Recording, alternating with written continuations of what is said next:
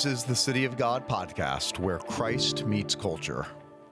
Welcome to the City of God podcast, where we are weekly exploring today's biggest cultural issues through the lens of God's infallible word. I'm Rob Pacienza, and as always, joined by my co-host, John Rabe. Great to see you. Great to see you, Rob. I'm excited once again to be with you and another outstanding guest, another outstanding program lined up today. Absolutely. Today, we're joined by Dr. Bob Barnes, who is the CEO of Sheridan House Family Ministries, a ministry that has existed for, I believe, 5 decades in the South Florida region. Yeah, 50 years now. Absolutely. Sheridan House Family Ministries is a ministry that we support at Coral Ridge Presbyterian Church, but their ministry is to single moms. They have a counseling ministry, and they have homes for boys and girls here in South Florida to give them an opportunity to restart and to have an opportunity to be educated, opportunity to really understand what it means to be a young man and a young woman in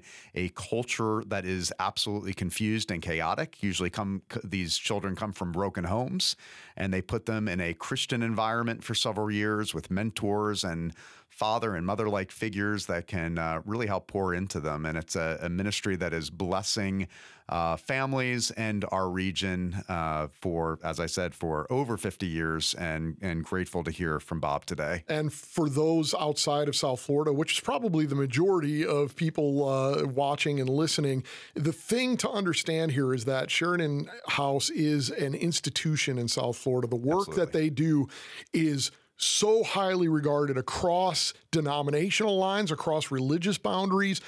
Make no mistake, they are a Christian organization and proceed upon Christian assumptions and biblical truth, but it is just a widely respected organization here. And the thing about Bob Barnes is that the man is just a font of wisdom. If you go to a Christian church in South Florida, you know who Bob Barnes is, because that's how widely his influence extends into the churches here. Definitely. He's not only CEO of Sheridan House Family Ministries, but he's also an ordained Baptist minister. Mm-hmm. He has filled our pulpit. He has filled pulpits all over the South Florida region.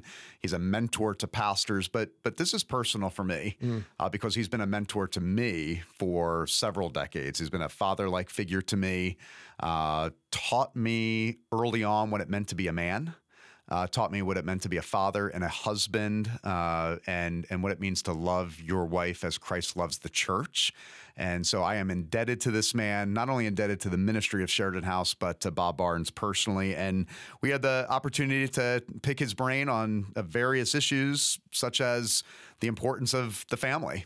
We really do believe that family is the foundational sphere in a flourishing society. Yes. And we need not look to the state dare not look to the state to understanding what it means to be a flourishing society. We need to go back to the foundational principle that the family is the centerpiece in a flourishing society. So talked about the importance of family, the importance of family values, talked about gender and sexuality and identity issues that the next generation is facing, and what does the church have to say about that, protecting the next generation, and really the importance of the church coming alongside the children and families. This was an important discussion because we do live in a culture where even the Christian families are outsourcing discipleship and education to the church and the school.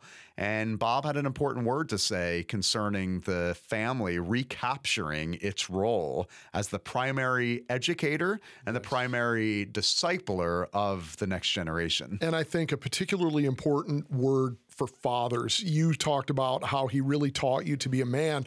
He taught me fatherhood in an indirect way as well. I didn't know Bob well, but he had an enormous influence over the people who were my pastors when I was a young father. And the thing that comes through in this conversation that I learned from him is intentionality in fatherhood. The importance of making decisions, that these things don't just happen when you raise children, that you have to make decisions about how you're going to do this. And it didn't come naturally to him, and he unfolds how all of that came to be. An intentional husband, an intentional father, an intentional pastor. So let's hear from Bob Barnes, my mentor, my pastor, and our guest today on the City of God podcast. So we're joined by Bob Barnes today, CEO of Sheridan House Family Ministries. Thank you so much for being on the City of God podcast. It's an honor. Thank you. So in leading Sheridan House, for those that might not be familiar with the mission and purpose, explain a little about the history of Sheridan House and why it's so important. Sheridan House has been around for 54 years, and we started with one boys' home in Hollywood, middle school, high school boys who had to be placed in a halfway house because of their behavior, skipping school, running away, and they basically live at Sheridan House except they go home Friday night and come back Sunday, and they go home with a prescription of what they need to accomplish on the weekend. And if they don't accomplish it, then they've got a lot of grass to cut when they get back during the week. And the parents are required to show up for the meetings, the parent meetings. And if they do, then they pay very little to have their child there. If they don't, they pay $2,800 a month, so no one misses parent meetings. And then, and so we have now several boys' homes because we've moved to a 60-acre campus on Flamingo Road. And we also have a counseling center staffed by 11 licensed therapists. And also here at Coral Ridge, we have 2 of our therapists here. And then we have a single mom village. We work with about 260 single moms a year. Wow. And that's so much fun. And we have a village where they come and live. And we have 13 units now. We're building 4 more units this year. And I hope we never stop building those. They live with us for 24 months, and they pay rent every single month. And when they leave, they get all the rent money back. They've got to go for budget training during the month, parenting training, all kinds of different training. And if all the single moms come to the single mom seminars, which we have once a month on our campus, they have access to our food store and clothing store. We get a truckload of groceries every day from Trader Joe's, and it's unbelievable. And we have tons of clothes. When a clothing store like a Talbot's or whatever has something that's been on the shelves a long time, they'll give it to us. People give us their clothes. People give us their cars. We give away 2 cars every month to single moms who need a car. So our ministry really is we just want to help families. We just want to come alongside families and help them, and especially these little boys. We have a little boy, not so little. He was with us years and years and years ago, and he came to us making all Fs and 2 Ds, but we could tell he was smart, and he was very rebellious, huge child, and a single mom, and he lived in the children's home, and he was there 18 months. You don't leave till you finish what you need to accomplish. He left us making all A's, went to Hollywood Hills High School making all A's and all state tackle. Because he got really big, got a full ride to the University of Massachusetts, and then got drafted by the Miami Dolphins. And that's because God got a hold, and he would say, God had a plan for me. Yep.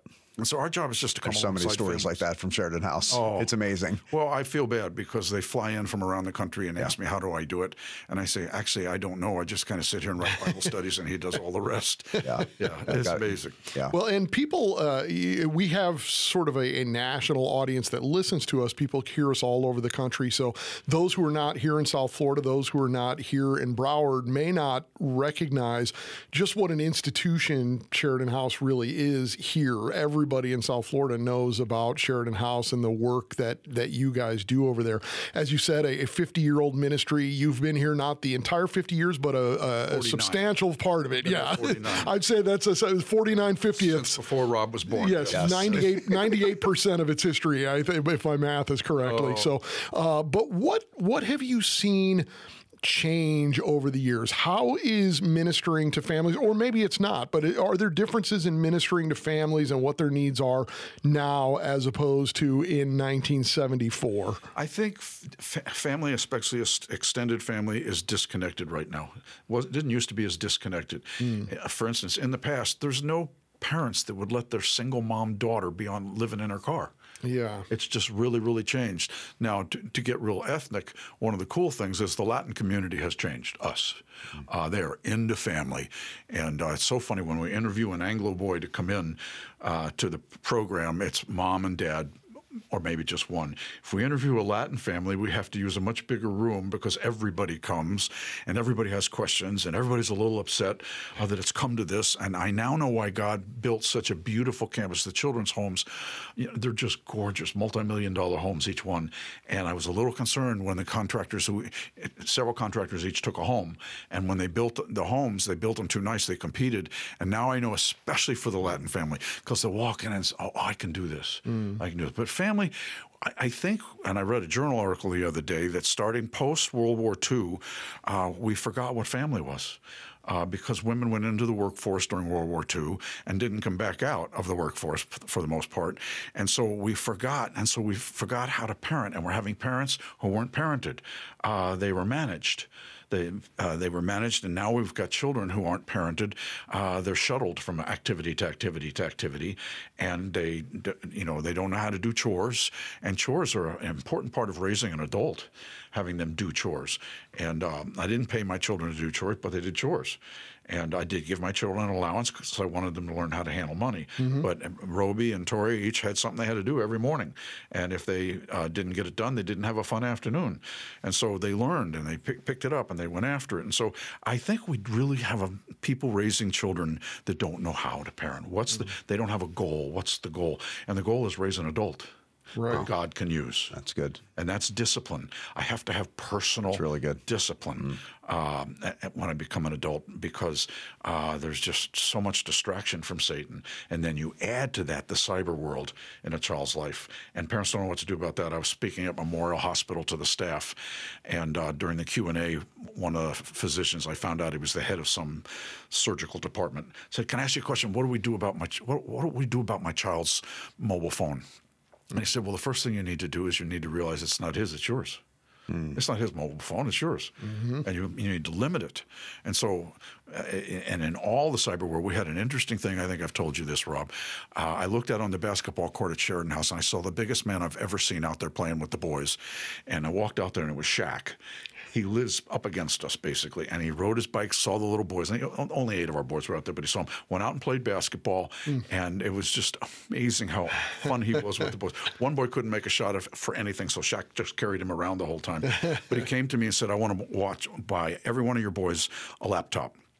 And I said, well, this isn't all our boys. And he said, I don't care. I want to buy every one of them. Well, you can't buy it for the boy. You have to buy it for his mom. Wow. She needs to own the laptop. She needs to own all the cyber world and make sure she's watching it and what he's looking at. Yeah, so it's a time when we don't know how to parent. Yeah. Yeah. If people don't want to find out more about Sheridan House, where do they go? What's the website? The website is SheridanHouse.org. SheridanHouse.org. Just go on SheridanHouse.org. Yep. Awesome. And everything that Bob's talking about. It's amazing. Unlike, really, I mean, I think you alluded to it, John. So many people in our region know about Sheridan House, but it's amazing how Sheridan House draws not only the Christian community together, but the non-Christian community together. Oh, yeah. And restaurants and businesses, they want to support what God's doing at Sheridan House, because I think even deep down inside of every individual, whether they believe in Jesus or not, they understand the foundation of family and how that is critical to a flourishing society. And I know Sheridan House ministers to everyone, regardless of religion, regardless of the boys part, not the single mom part, right? But the counseling part and the boys' homes, they come from all different backgrounds. But the single moms we work with basically have to be referred by their church. So why? So you're driven by the gospel, driven by the love that God the Father has for you through Jesus Christ. And that informs and influences your values, your ethics, kind of your ministry and mission and purpose in life. Yes. Why is the Judeo-Christian worldview so important, and how it speaks to family values? Why is that so important, particularly today in cultural moment? Yeah, it tells us how to do life. Jesus tells us how to do life. And I was talking to a husband last night who's very upset with his wife, and she's asking him to be involved in something. And I said, I got to give you a verse, man. Husbands, love your wives as much as Christ loved the church and gave himself up for her. I mean, what kind of a sacrifice did he make? Everything. The cross. Gave himself. And so my job is to realize, and this changed my marriage, 50-year marriage. My job is to realize I'm married to the daughter of the King. And so I need to love Rosemary as much as Christ loved the church and gave himself up for her. And so one of the funny things about that, and I talked about that in the Bible study this morning, is Rosemary when we were first married, she wanted to talk all the time. When you get home tonight, can we just sit and talk? And I wanted to say, can you give me the list of questions so I can get ready? And when a little prep, when you say tonight, is that 7 to 7:30 or 7 to 10 or what is it? Because I realized I didn't know how to talk. And what happened was we ended up talking and writing a book about talking that a publisher said, we want that book. And we were just kind of taking notes because I grew up in a home where my mom died when I was a kid, and it was my dad and my brother and me. Guys don't sit around talking, but God knew I needed to be rescued by the wisdom and sweetness of Rosemary. So, and in the humor of God, he definitely has you marry your opposite. On time people marry late people. Morning people marry night people. I mean, the list talkers marry non-talkers. The list goes on and on and on. And I remember the first few years of married, and I've been married 50 years now, but the first few years, me asking God, we're so different. How's this going to work? And I know the angels are looking at him, bursting out laughing. But this is for you, Bob. I didn't do this at you. I did this for you. She's good in areas you need help. Opposites. Yeah, that's good. That's good. So the Lord gives us the family, and this family structure really is, you talked about how people don't know how to parent anymore. People don't have any basic concept of the family structure anymore. Your marriage is optional. Parenting is optional. With abortion, you can just as easily decide. Everything is just sort of a lifestyle choice now. So sad. So yeah, but Rob, I think, rightly pointed out that people do still have the law is written on their hearts. They have sort of an intrinsic resonance with what you do because they value the family, even if they live in a culture that has taught them the family doesn't really matter anymore. But what is the actual importance of the family? For those who don't understand, why is a mom, a dad, kids, living in that community? Why is that important? Because we see it under such attack and we see it breaking apart in ways that we never saw 50 or 75 years ago. Well, it's so important to God that we shouldn't be surprised it's being attacked. That's right. But you didn't have to think through this 50 years ago. You had a family-owned business or you had a farm, and everybody was together. And the kids went out and got the egg. I don't know what you do on a farm. I grew up in New York City. But the kids went out and got the eggs in the barn. And I think that's it, yeah. Yeah. And so the family was needed for that, for the family-owned business. And I think the deal here is we're not sure why. And we need to be family for the sake of our marriage. And we need to be family for the sake of our children because they're watching. They're learning from us. And my dad was a master at this. My mom never washed a dish in her life. And we washed the dishes. And he taught us to serve our mom. And she didn't like that too much. She wanted to be mom, and she wanted to. And I remember hearing them kind of discuss it. And my dad says, "No, the boys are going to serve you, so they'll learn to serve their wives." And I thought, wow, okay, I get it now. So this is the foundation that we go out on, and so many have to retool their foundation, which I had to do because I didn't grow up in a Christian home and never went to church, and I had to really, really learn. And I was a little humiliated at first, realizing I'm learning from my wife. I'd like to be the smart one, and she's the smart one. But all of a sudden, we get it. And we didn't have children for 7 years because we knew I had a lot of growing to do, and learning to study my Bible and then learning to study it with her and realize we are here to serve each other. And Jesus show us how that works. And even though it's interesting, even though we're opposites in so many areas, we both have Bible studies. She has 2 women's Bible studies. I have 3 men's Bible studies. And so although hers has 120 and mine have 45. I don't know what that is, Lord. But it's what he wants to grow us with and grow us and grow us. I had 2 little ones come in, 2 30-somethings come in after staff devotions a couple Mondays ago, and both of them newlyweds, and they said, do you have more words than most men? And I said, what does that mean? Well, you talk when people were asking you, what'd you do this weekend? And I said, well, Rosemary and I basically sat in front of the fireplace every afternoon and evening just talking. And she had something she wanted to read me and talking. So do you have more words? I said, no, I didn't have any words. But she taught me. She taught me when she wanted to read a marriage book with me, a Christian marriage book by Ed Wheat. And she said, can we read a marriage book on Thursday nights? I said, I remember thinking, could we do anything more boring? But I didn't say it. And she came out, and the little girls were looking at me, these 30-somethings, and she came out the first Thursday night in a nightgown with the marriage book. I would have read the encyclopedia or a dictionary at that point. Smart on her part. She owned me as a visual male, and it just was a life changer. It was a life changer. He wants us to be developing each other's lives. Yeah. Oh, you're absolutely right. I love what you said. I mean, we should not be surprised that it's under attack. No, Yeah. That the state is not foundational to society. And even the church, before there was a church, there was the family. And I think sometimes even the church has to be careful that they don't take over the responsibility that ultimately belongs to the parent. Now, there's some cases where the church is the parent in the sense that, there's a single mom that doesn't maybe know the word of God and doesn't know how to do discipleship, and they need to come alongside of the children. But I see so many families and parents basically outsourcing education to the school, discipleship to the church. And I think we need to do a better job as the people of God saying, no, the parents are the chief disciplers. The parents are the ones that are raising the children, and don't buy the lie of culture and society that you don't matter. Yeah, and we have to teach parents how to do that. Yeah. What's important. I mean, I read the Bible. In fact, you were there a couple of those mornings. I read the Bible every breakfast to my kids. I didn't come up with that idea. Rosemary said, I think you need to read the Bible every morning while the kids are eating breakfast. And I said, no, I think you need to do it. We started when they were 4, and she said, no, you need to do it. And this is not her. She's not aggressive at all. And so I would read, 5 or 6 verses from John chapter 1, and then say, anybody have any thoughts or comments? And pretty much for about a decade, no one had any thought or comment at all. And Rosemary would weigh in, and I'd weigh in. But they're both in the ministry today. Yeah. And we did a thing on TBN, Roby and I, years ago, for Father's Day, and they were that couple, I can't remember their name, they were interviewing us, and they said to Roby, wow, he was killing me in this interview. It was hilarious. He's about 20, 21 years old. And they were dying laughing. They said, obviously you and your dad are very close. And he said, yeah. I said, why is that?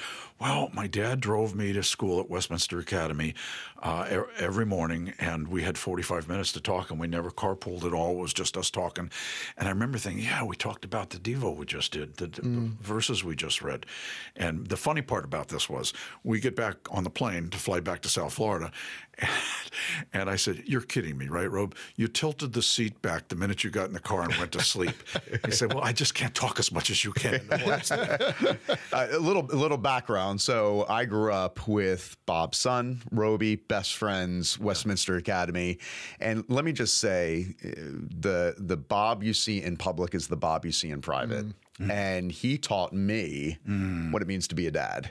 That there are boundaries, and that the head of the home leading his family through servant leadership and loving his family and loving his wife well, watching you all do devotions around the table.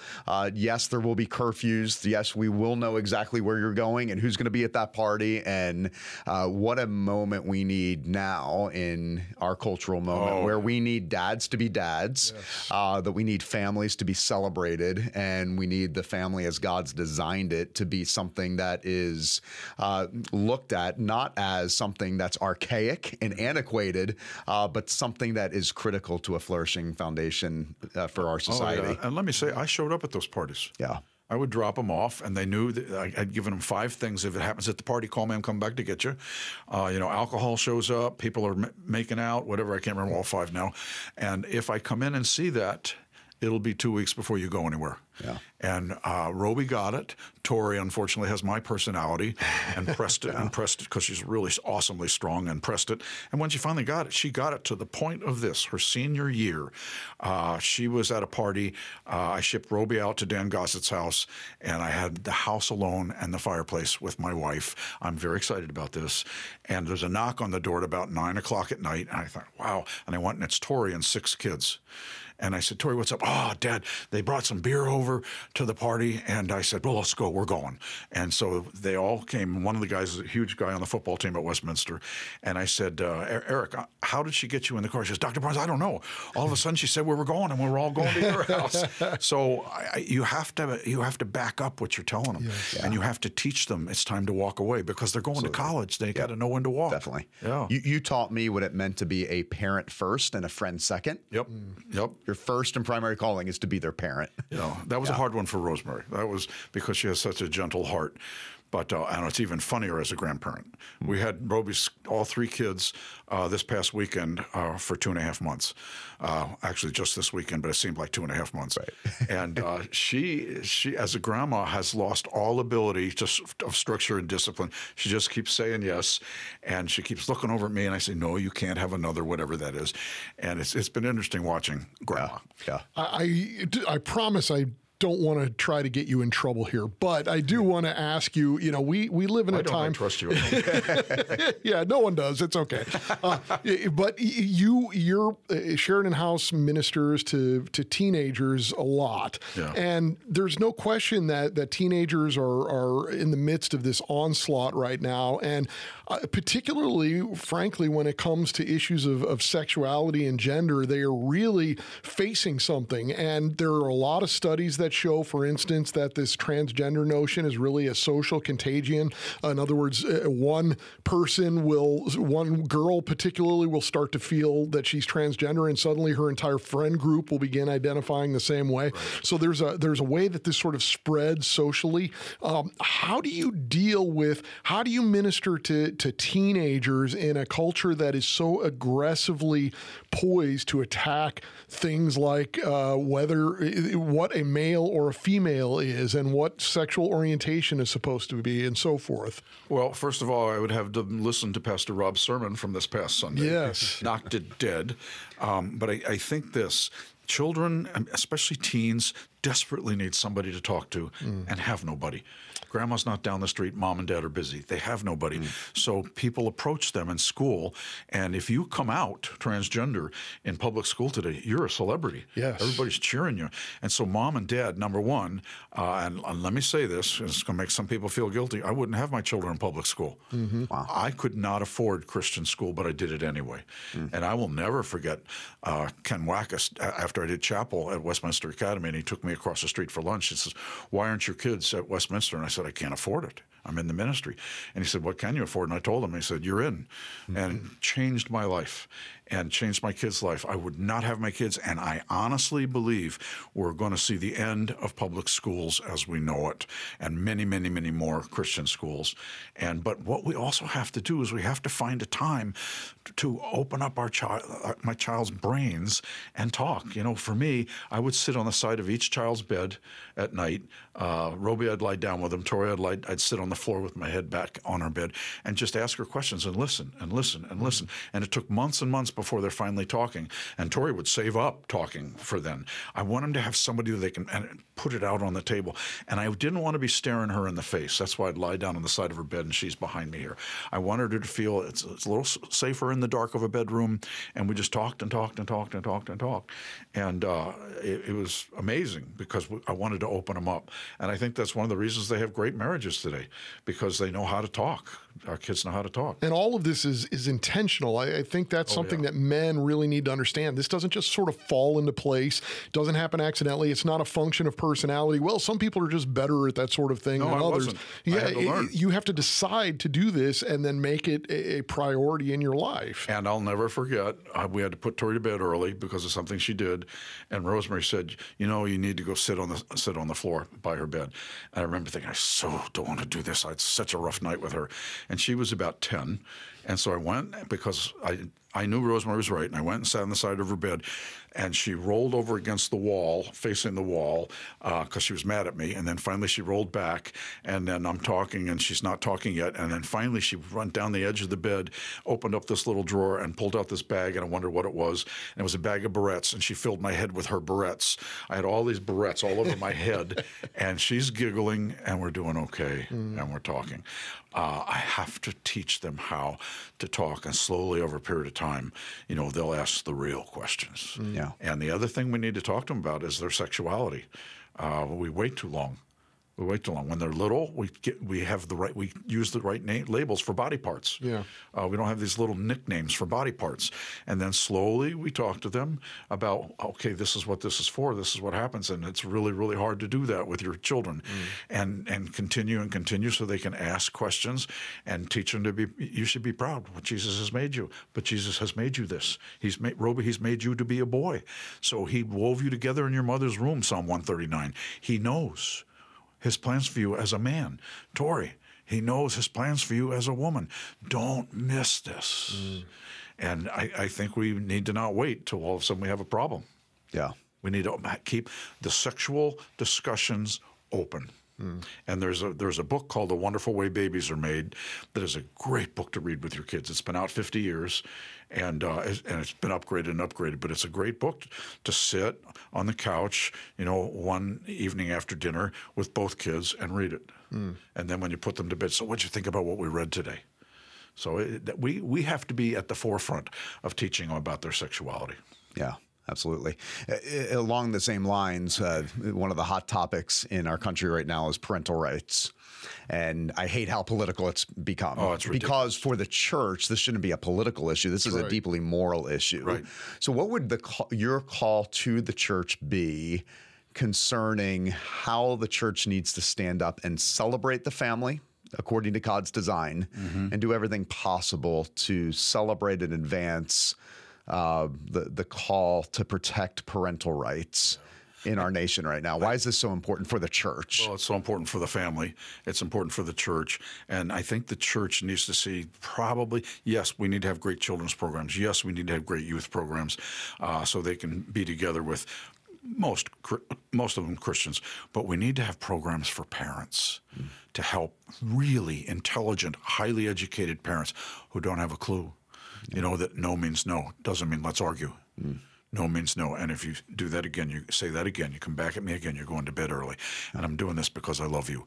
Parents need to be probably, and it's just my opinion, our number one part of the family for us to go after because they're educated in so many ways, but not parenting. Just not parenting. Yeah, that's good. Before we wrap up, I would like to ask you about another aspect of your personal ministry. And again, people listening outside of South Florida wouldn't necessarily know this, but it is the case that here in South Florida, if a church, if their pastor leaves, if unfortunately, heaven forbid, but we've seen it happen far too often, their pastor falls and has to resign. If one of these things happens in a church, in an evangelical church in South Florida, there's a very good chance that Bob Barnes will be their pastor for a period of time, will fill their pulpit for a period of time before they find a full-time pastor. That's really a long-time ministry that you've had to come into churches that are in transition, that are in crisis frequently. From doing that, as you have faithfully done that, what do you find are the needs in churches today, perhaps the holes that need to be filled or the difficulties that you see happening? What are the things that you find in churches that are really needed today as you come into ones that have crises often? Well, let me first say, yes, I was an interim in 22 churches, but I'm done. Okay. I'm sitting next to Rosemary Barnes in church now, listening to my son preach. Praise the Lord. But 22 churches is a lot. Yeah, 30 plus years. But I think churches are afraid to make necessary changes. And I think the old guard, that my age group, doesn't want anything to change. And everything changes. And the person out there who's looking at church, it changes. I think you've got, Rob, here at Coral Ridge, the perfect balance. I don't know how you pulled it off. You've got a traditional service and you've got a contemporary service. And when we come up here, the big family argument on Saturday is she wants the traditional service because she doesn't get to hear hymns. I want the contemporary service because I never heard hymns my whole life. And but you found the balance. I think we need to know our community. And I think we need to reach out to our community and we need to know it's not my church, it's his church. And as we see him doing things, it's at Sheridan House when they came in from a church in Chicago, big church in Chicago, spent the day, wanted to know, how'd you come up with these ministries? And I said, don't come, I didn't come up with these ministries, God did. And they gave me a word. And so they said, well, the single mom ministry, for instance. I said, you know what? In the old days, we had one boys' home and 3 other employees, and I was the guy who went and got the groceries, free bunches of groceries from Publix every Monday. And I would go get it, and word got out that we had groceries, and 2 single moms came and asked for groceries. Would you share them with us too? And I didn't want to, but I knew I had to, and because we were so poor back then. And then I got a call from Beverly. I won't give her last name, but I still remember her, and this is 1975. And she came to get groceries, and I gave her groceries, and I'm wheeling them out to her car, and there's no car. I said, Beverly, where's your car? And she said, my ex didn't make the payments and it got repossessed. Do you ever get cars donated here? I said, no, not really. And I flippantly said, you pray about it. We get a car, it's yours. That was 10 o'clock in the morning. 4 o'clock that afternoon, we got our first car. Oh, wow. And called her and said, we got a car. I don't know how to do title stuff, but we'll figure it out and I'll keep you posted. I went home and told Rosemary, and she said, you do know you're in a single mom ministry, right? And I go, oh. Because she was a noticer. She noticed. And church leaders need to be a noticer. What's God doing here? What's happening here?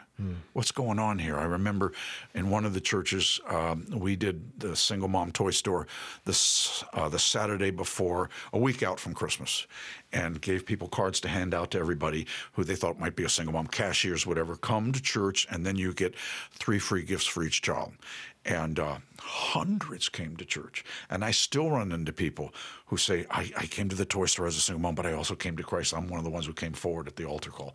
We need to be noticers. Yeah. And single moms, you're right, single moms is the biggest issue today. Amazing. And quite honestly, if I had a church that wanted to do a toy store, we'd give them all the rest of our toys. We get about 8,000 brand new toys every year. And because it draws them, Jesus, I think, saw the visible need to meet the real need. He saw them that were sick and lepers and whatever. He met that need to meet the need of heaven. Yeah. Well, we're doing a big push on Mother's Day here at Coral Ridge for the single mom ministry at Sheridan House, and grateful to be a part of that. And I just want to thank you on behalf of our church and our ministry.